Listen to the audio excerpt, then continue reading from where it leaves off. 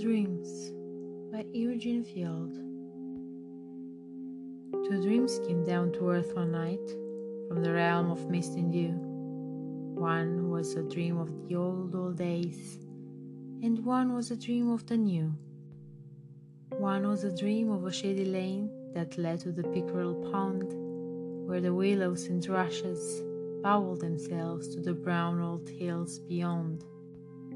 And the people that peopled the old-time dream were pleasant and fair to see, and the dreamer he walked with them again, as often of old walked he. Oh, cool was the wind in the shady lane that tangled his curly hair.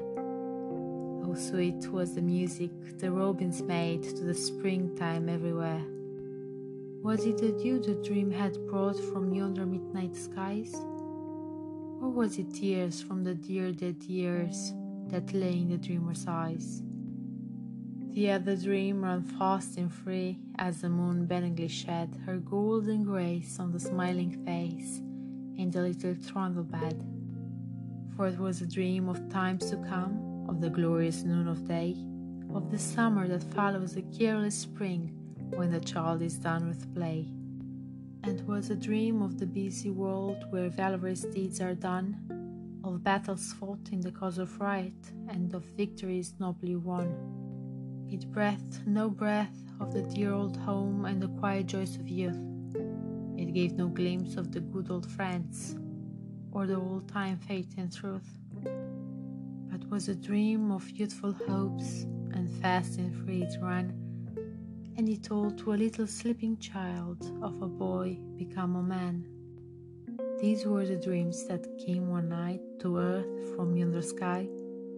These were the dreams the dreamers dreamed, my little boy and I.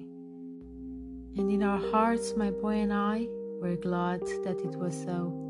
He loved to dream of days to come, and die of long ago.